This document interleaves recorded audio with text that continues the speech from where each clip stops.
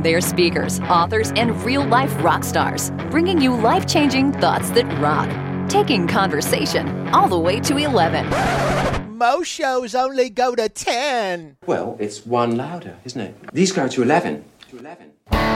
This is Thoughts That Rock. Now, here are your hosts, Jim Knight and Brant Menswar. Sunshine on my shoulders makes me happy. And sunshine in my eyes can make me cry. Oh, sunshine on the water, it looks so lovely. And sunshine almost always makes me high. Wait, what? Hold on a second. What? Nope, I'm not a druggie. Is this a drug song? It sounds like it. Sounds like it. Who knew John Denver was weeding it up back then? I think everybody, Brant. I think it was pretty common knowledge. This must be why my mother never let me listen to this type of music. Devil's music. Devil's music. Welcome, everybody. Thank you so much for joining us on Thoughts That Rock, the podcast that is about exchanging two pieces of life-changing advice squeezed into about half an hour or so. And we get it. We know how busy you are, and trying to just find a moment where you can get a little bit of some leadership wisdom to make your life a little bit better. We get it. It's hard to come by. And it doesn't really matter what you're doing, whether you're, let's say, ironing clothes, or you're building a boat dock, or maybe you're watching a live feed of the International Space Station. It doesn't really matter. We just want to be the 30 minutes that you look forward to each and every week. Listen, September happens to be Childhood Cancer Awareness Month. Yep. And Thoughts That Rock helps support Cannonball Kids Cancer, which is an absolutely fantastic nonprofit focused on providing options to kids with cancer who've been told that they've run out of options. CKC helps actually identify innovative options and then goes one step beyond that and provides the funding necessary for the treatment. They are literally providing hope to the hopeless, and that is why we choose to support CKC. They're too good. So listen, just a very quick reminder, whatever format that you're currently listening to the podcast, if you like the show, we would love it if you would just take a moment to give us a rating, and even better, give us one of those written reviews. Those comments, they actually really do help get us in front of more people to help grow the show, but even better, support Cannonball Kids Cancer. Yeah, so listen, whatever we can do to, put you in the mood. If the John Denver thing didn't do it up front, I don't know what's possible to not get you in the mood with a little sunshine. I do. Do you? This song means something. Does it? Yeah. Is it time? It's time. It's time. It's business time. Our guest today, friends, is a longtime friend of mine. He is simply one of the funniest men I know. Louis Ramey, stand-up comedian, has toured with everyone from Whitney Houston, Donna Summer, Ray Charles. He's a TV veteran. You've seen him on shows like Last Comic Standing and The Tonight Show and Last Call with Carson Daly, ABC's The View. You might have seen his Comedy Central special as well. He's been on with Byron Allen in Comics Unleashed, nominated for a MAC Award for Best Stand-Up Comedian. The guy's resume is unbelievable, but most importantly, just one of the best dudes I know. Louis, welcome to Thoughts That Rock. Glad to be here. Wow. That was a great intro. I wish there was an audience to applaud. We'll add that in I'll post. applaud. That's yes, right. We'll add sound effects. That's it. I have to laugh. Louis and I go way back with when Fort Pastor, when the first band, first record deal. We were in the college market in maybe 05, 06, somewhere in that ballpark. We would see Louis, and the two of us, we'd be doing showcases and hoping to get booked in a college cafeteria somewhere in Iowa for a couple $1,000 way back in the day, and playing lab rooms and everywhere you shouldn't be. But to see the success you've had since that time, my man, just congratulations on everything. You've deserved it. You've been one of the hardest working guys I know. Well, thank you very much. Thank you very much. And it doesn't feel like work. It really doesn't. That's the goal, right? I guess if we're doing what we're supposed to be doing, man. Absolutely. I'm just thrilled one of you actually made it. which is great. No, That's shit. great. Yes. It's fantastic. Well, which leads me to my thought that rocks. Yeah. Let's do it. Thoughts that rock. Number one. Well, I think as a comic, I'll put it this way: if you're an accountant or you have a 9-to-5 job, it's very easy to track your progression from foreman to working in the office. Yeah. And you can judge people by their education. Yeah. Hey, what do you do for a living? Where'd you go to school? There's nothing for that for comedy. If there's nothing that separates me from another comic, there's no degree that says he's better comic than I am. So all we have pretty much is we kind of live on our ego. Yeah. You have to say that I think I'm funnier than that guy. I think I should be working in California. I think now I'm good enough to move to New York. So all those thoughts have to be your own. You have to make them yourself. Yeah. And so as a comic, you find yourself, since you have no metric to judge if you're moving forward in the business or moving back or if you're doing well or not, is to judge yourself by other comics. And that becomes a trap. Because I find so many comics, that you're doing your act, you're doing well. All of a sudden, let's say somebody starts doing hillbilly comedy, starts doing a little talking about being growing up in the South or growing up in the West or something like that. And you go, hey, I'm from Ohio. I should do some Midwestern jokes. I should cater my act towards that because that's what's selling right now. And then all of a sudden, the dirty comedy becomes hot. And you decide, hey, you know what? I'm going to throw a few dirty words and make my act more dirty because that's what's selling right now. And so you spend a good 5-10 years changing who you are for whatever the market wants. And that does not look like the actions of an artist. That's the action of someone selling a product. Yeah, I can't. And if you're going to be a comic, you pretty much just have to put up your blinders, focus on you and only you, and not worry about everybody else taking off or doing things because people get caught up in that. I can't believe she got a special. Oh, she's horrible. I can't believe she got. Yes. Yes. And not only are you burning bridges, but you're kind of showing everyone how insecure you are. Yeah. Yeah, it's a reflection of the music business, right? Same sort of a thing where we would sit there and these bands have showcases or these bands have certain appearances on certain shows, and you're just sitting there going, holy shit, these people suck. How did they possibly get that gig? Whose uncle works on the show? Whose, aunt got them this gig? And you end up looking like just complete a-holes the whole time. But in reality, it's subjective, right? I mean, that's got to be one of the hardest parts of getting up on stage and doing what you do every night is that comedy is subjective. And yes, isn't it? I mean, I can't tell you how many guys you're writing material, you're trying to be clever, you're trying to be different, and you get off stage and everyone's going, you were hilarious, we loved you. Then you show up the next day and there's a guy up there doing fart jokes for an hour, and they say the same thing. You were hilarious. Yes. And you're like, well, should I be writing clever jokes? Should I be...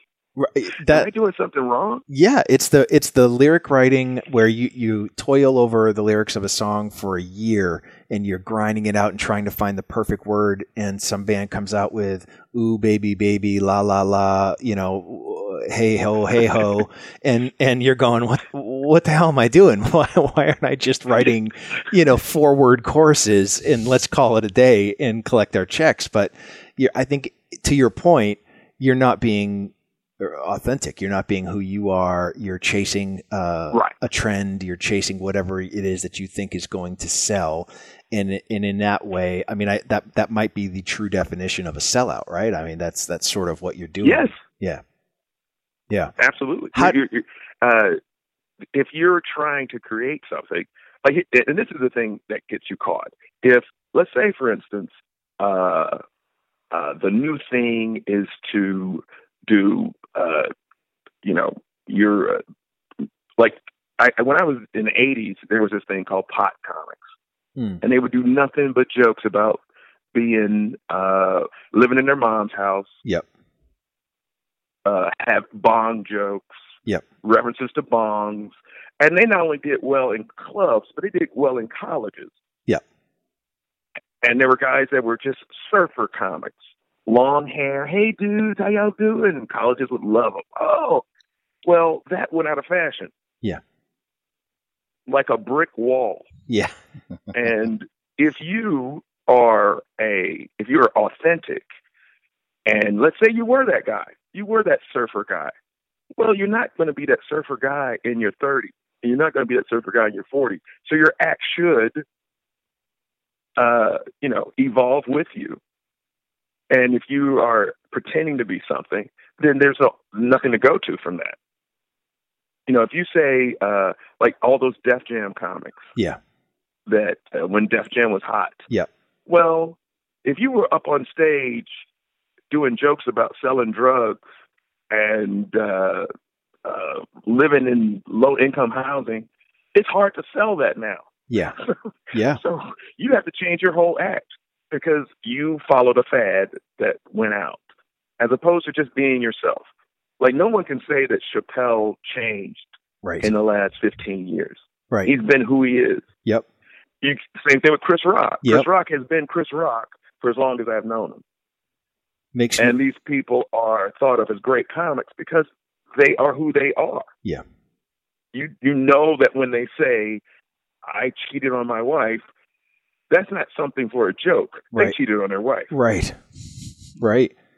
It makes me... If they had a drug problem, it's part of the act. It makes me look at someone like a Mitch Hedberg who, if he was still here, may have been able to come full circle into the weed culture that is prevalent today, but never really changed his, from the time he was hot or not hot to the time that he became really popular. He still sort of was the same guy to the end. I think you're right.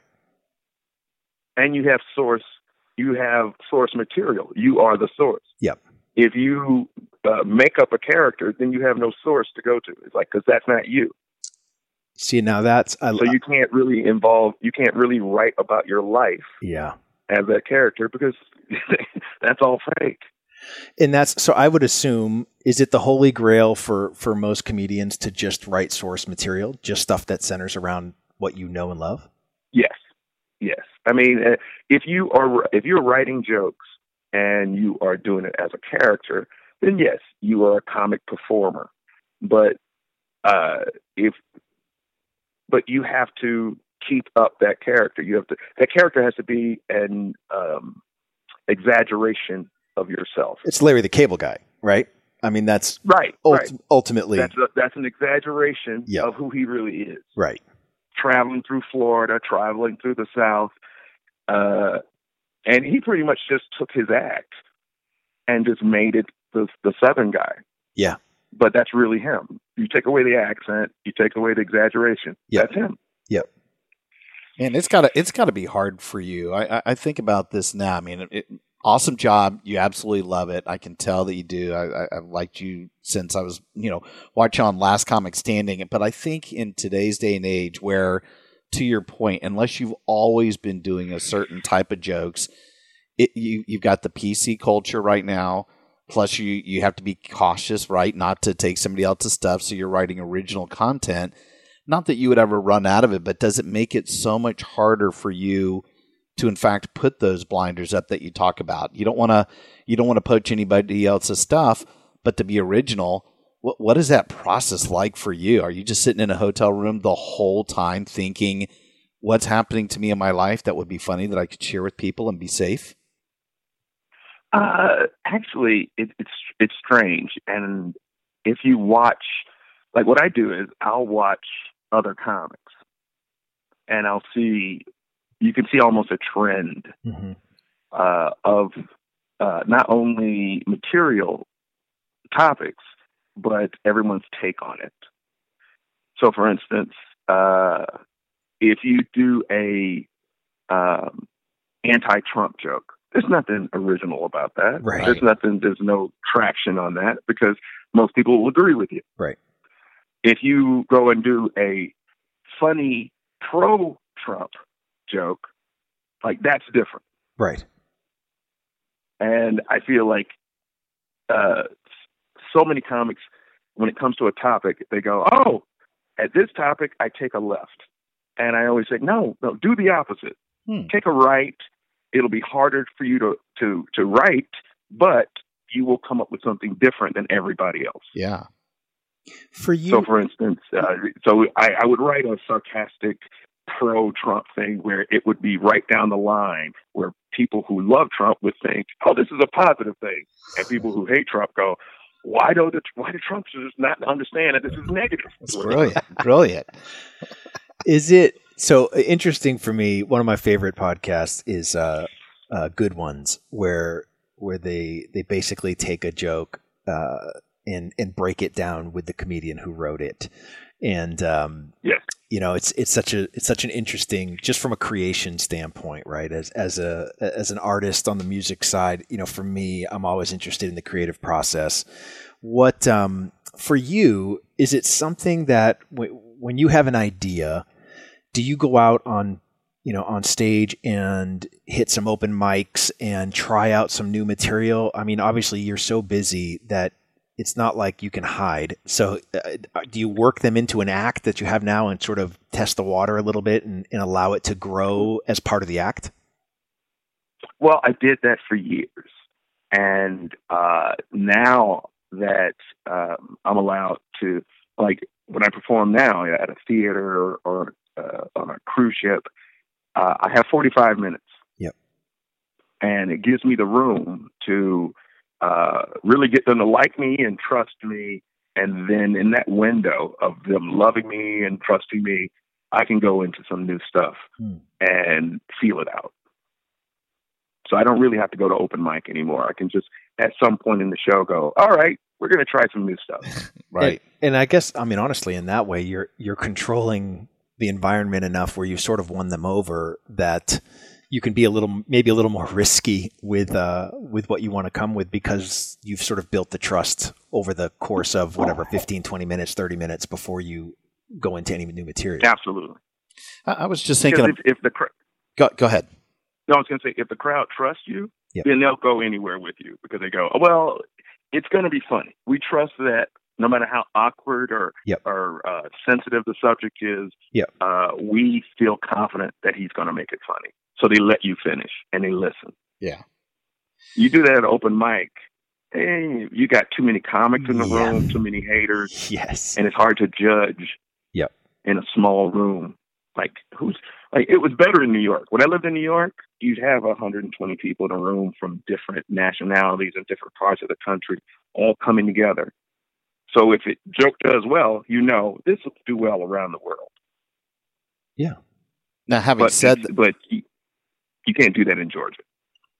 Instead of doing, would you ever go back to compete? Like, I was just thinking about this. There's other than Comedy Central, where there's an actual channel, there's not really any comedy shows other than the late night shows where you can actually showcase some of the comics. And I just saw that NBC is about to put out this Bring the Funny show, and I like all the people that are on there. It's brand new, but it's a competition. Have you ever been approached to do that, or would you ever go back to put yourself out there? I mean, there is $250,000 on the line. Well, I've been asked to do America's Got Talent.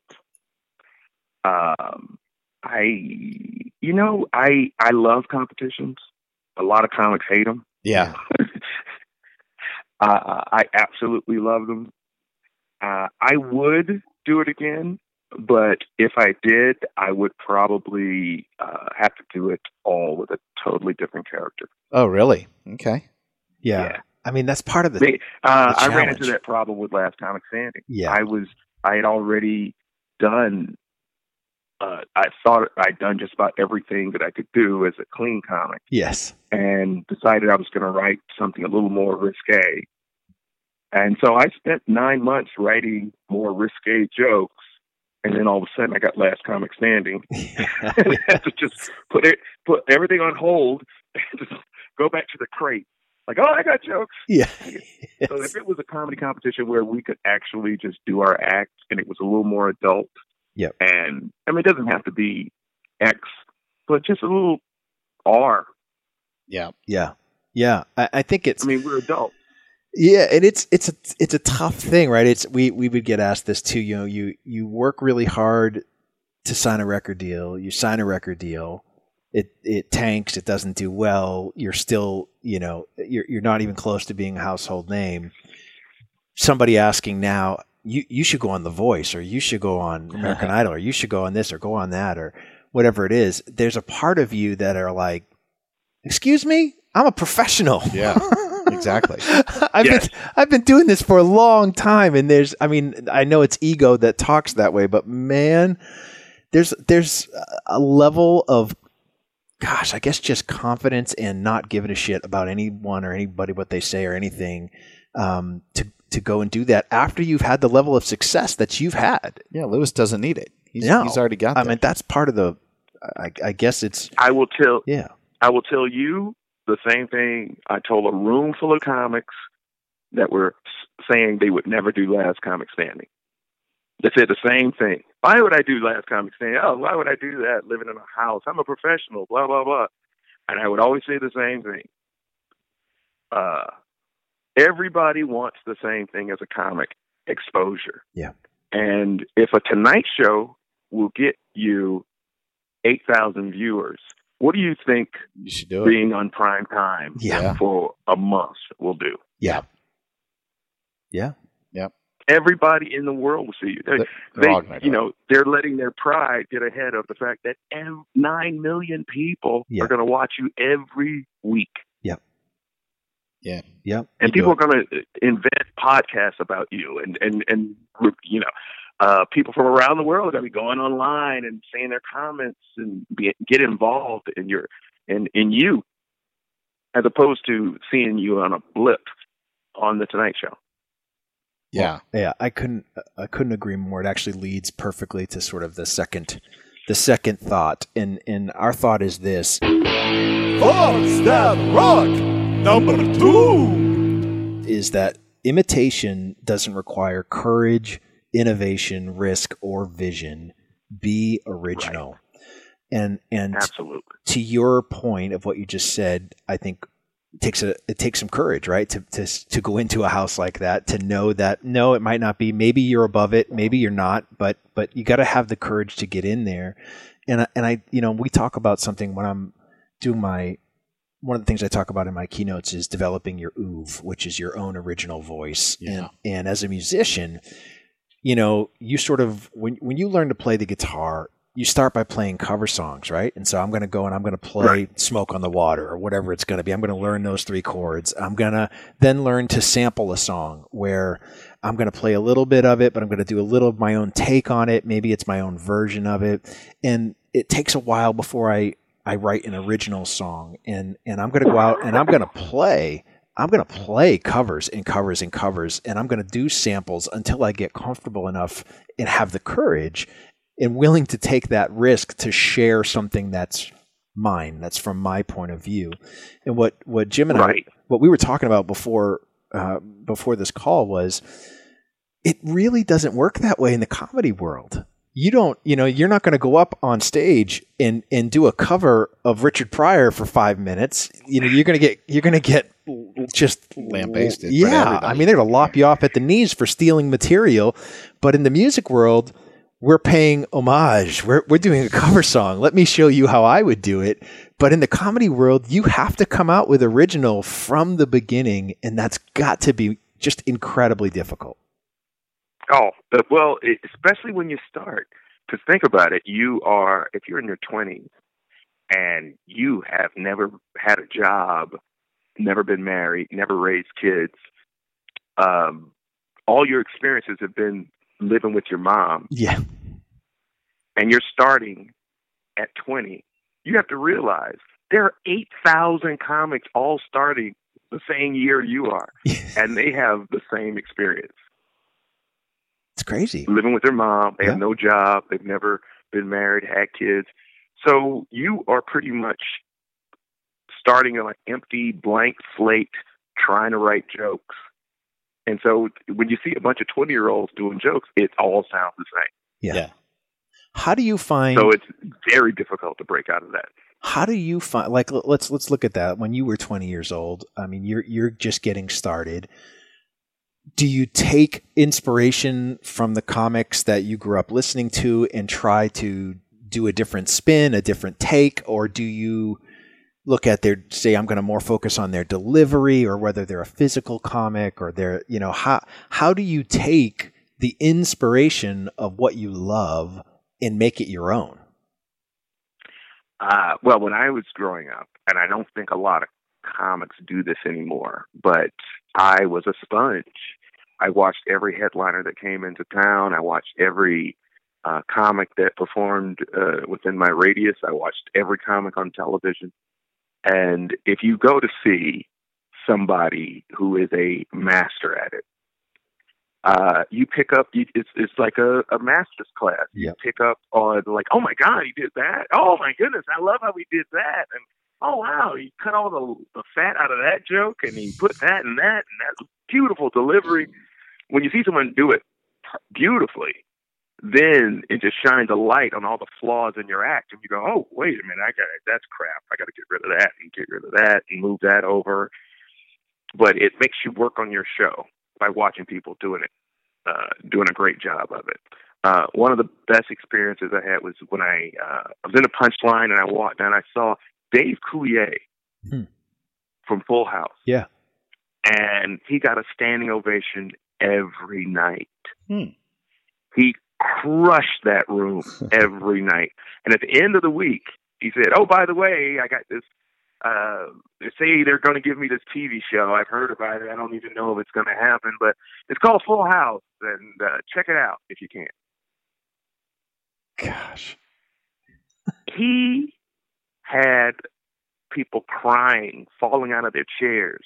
Never seen any comic do that before. And you see him on television.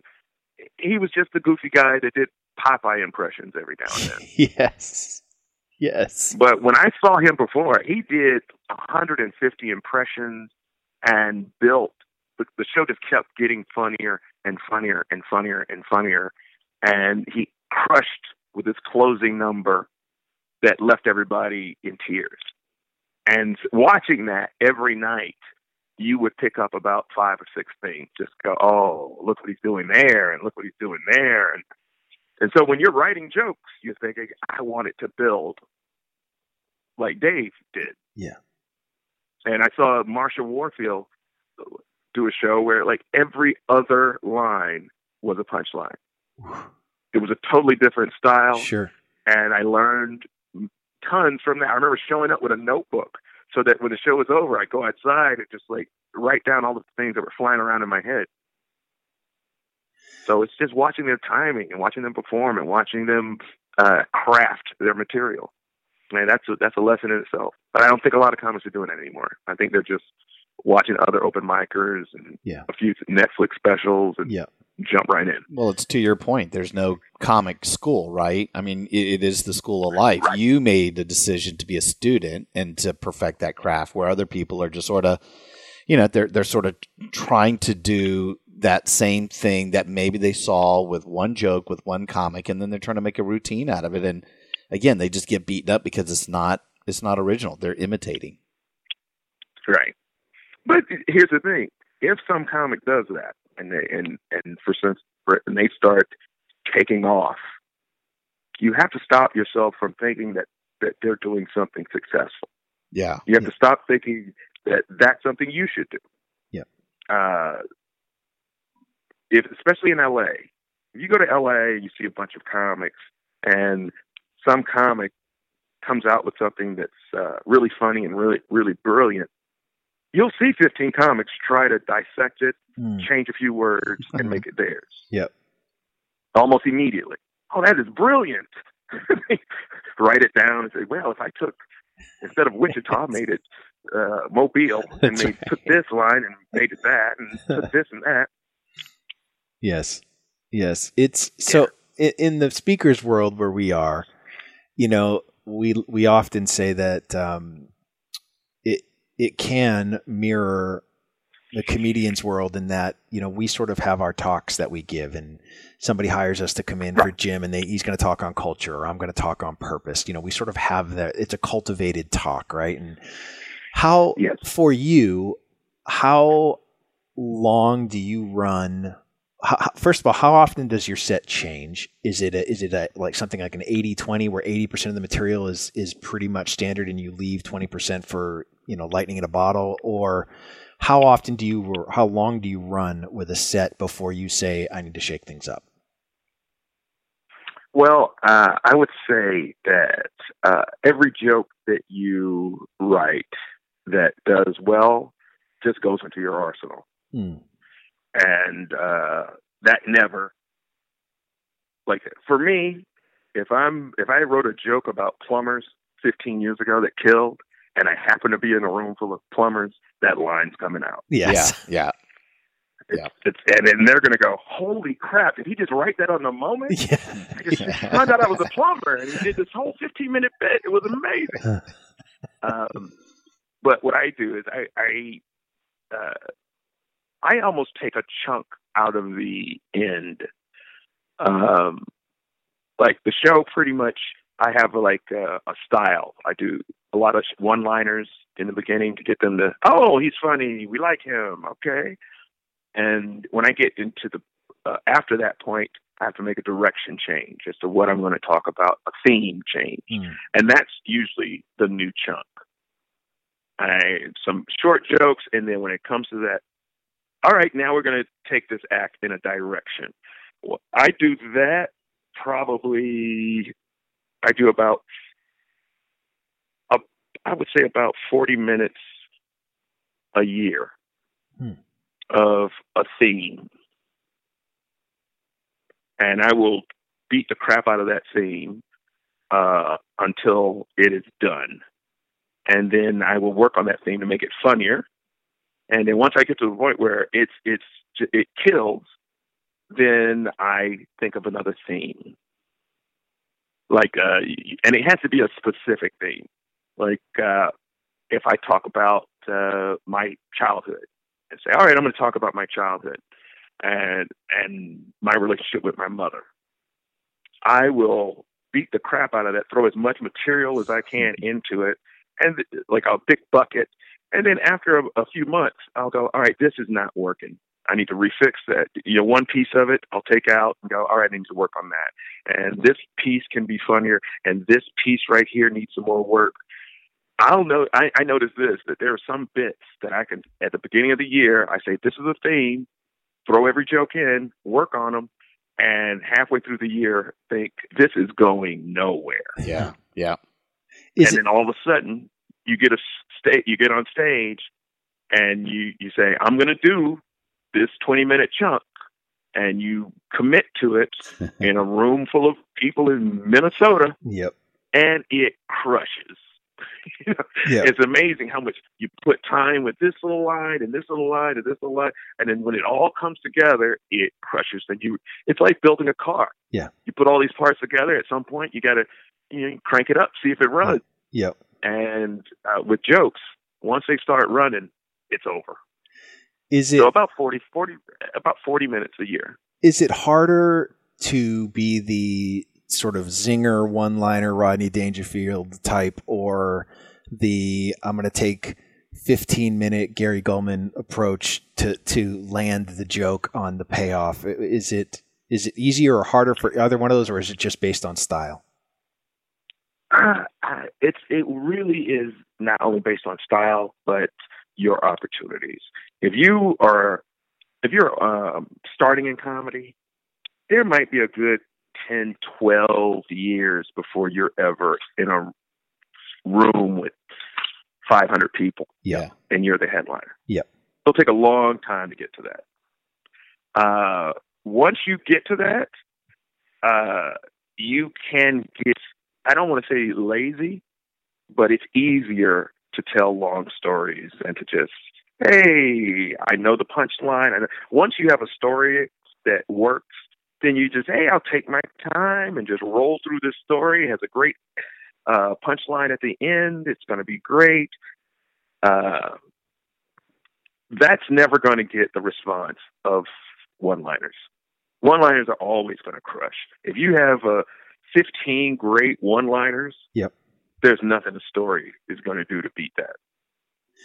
I think so it's easier to tell a story because, all you have to do, that's pretty much what everybody does. Yeah. When you're at a party and somebody goes, hey, tell them about the time you bought that guitar in Memphis. Yeah. Yes. Then you have this great story, you tell it and all your friends are like, it's hilarious. But that's easy compared to every line I have to say, it's got to get a laugh. Yeah. Well, and it's got to be added pressure too. I mean, it's the showcase mentality, right? Back in the day when we were showcasing together, you put your best 2 or 3 minutes, 4 or 5 minutes up front to try to get everyone's attention, get them involved. But man, if we had to do a 45-minute showcase, I'd been sweating bullets after the 4th minute going, all right, now I'm going to tell a 36-minute story because I don't quite know what to do next because I gave you everything I had up front. Right.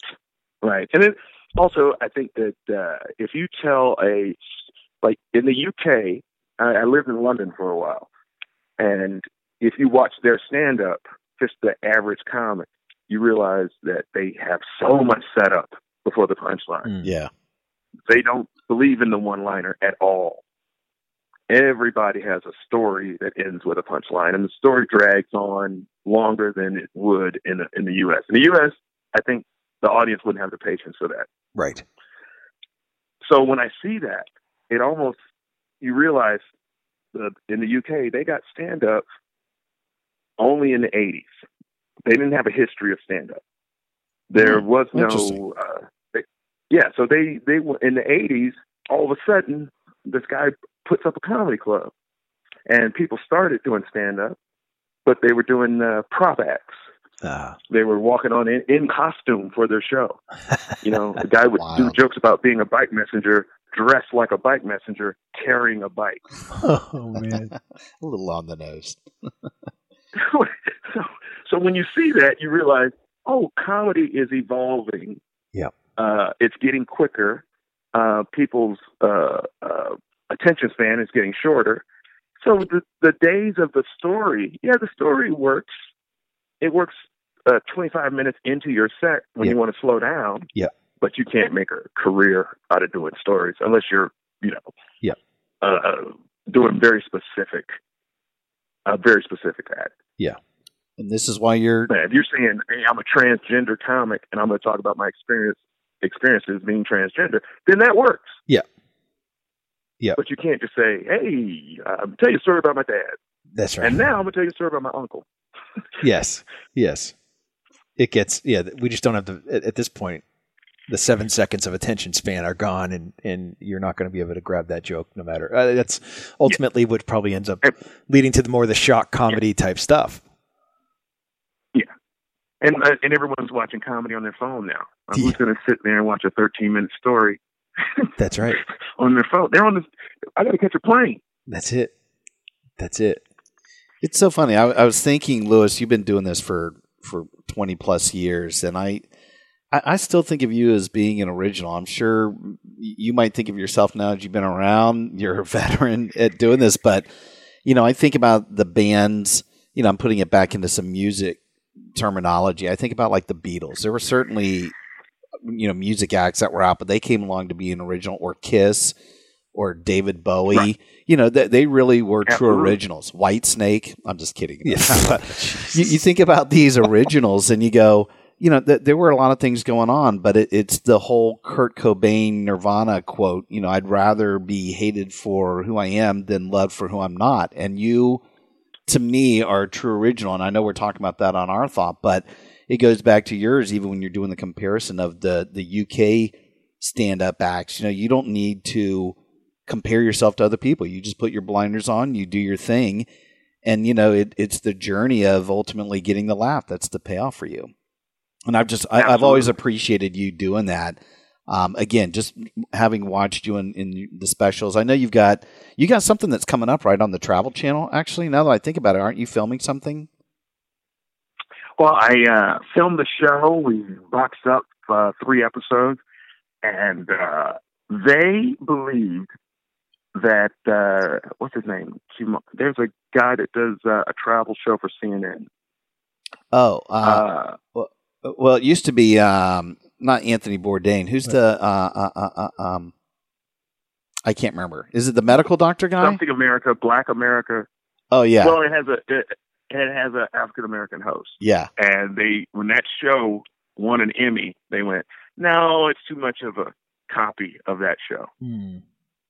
So it's sitting on the shelf right now. Oh, what a bummer. Okay.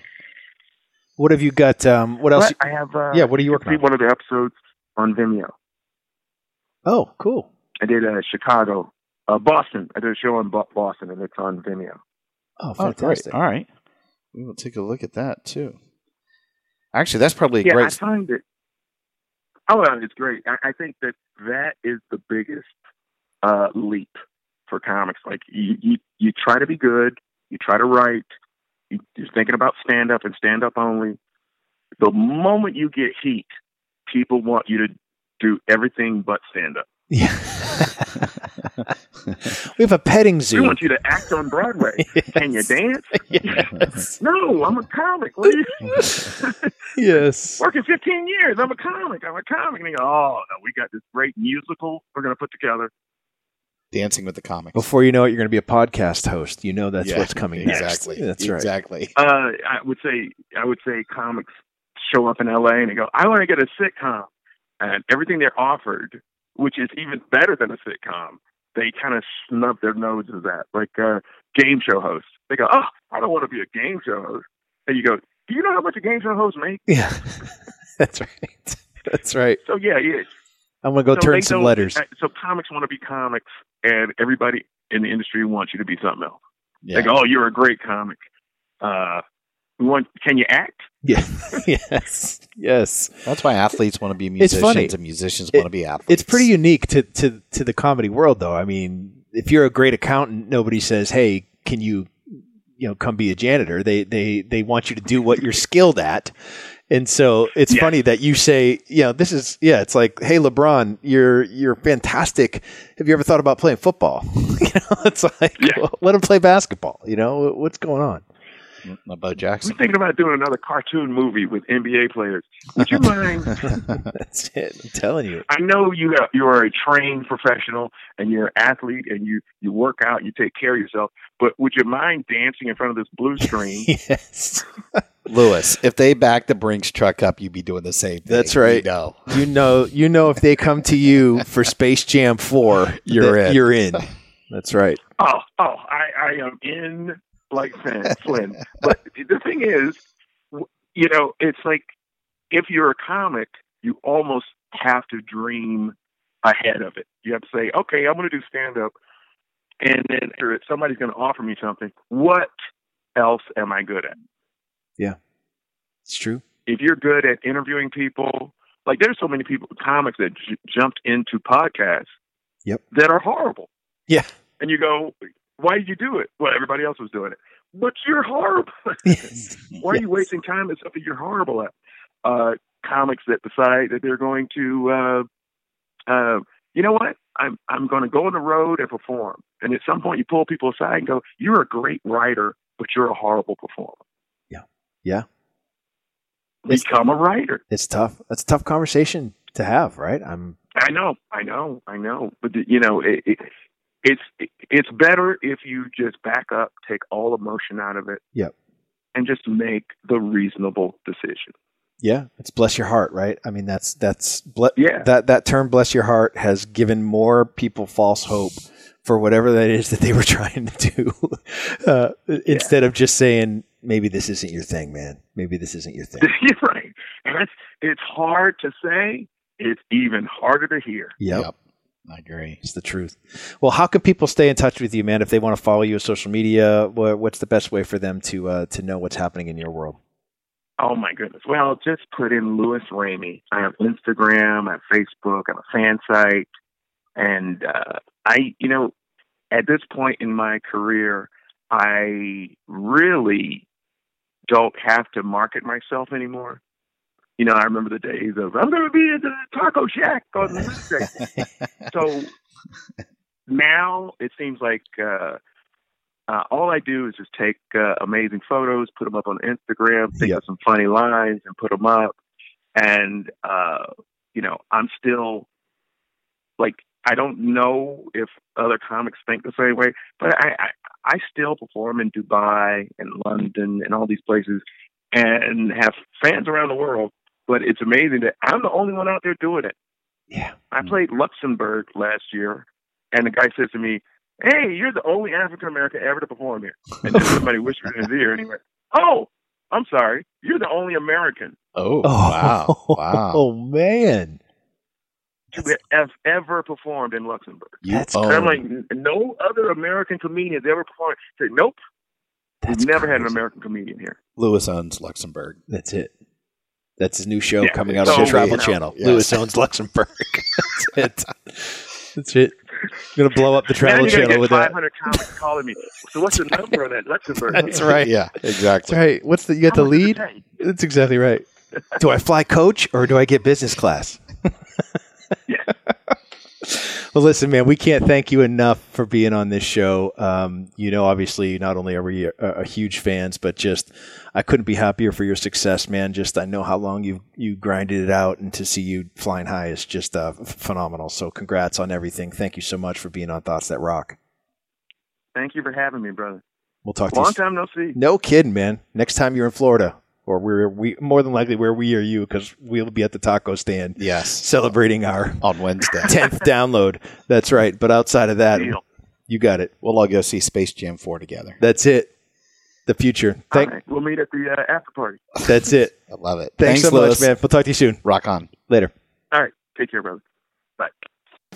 Hey, rock stars. Thanks so much for tuning in. If you liked what you heard, please subscribe to make sure you don't ever miss an episode. And if you're interested in having Brant or me or both of us speak at your event, we're exclusively represented by Kepler Speakers, the industry's leading resource for booking conference keynotes.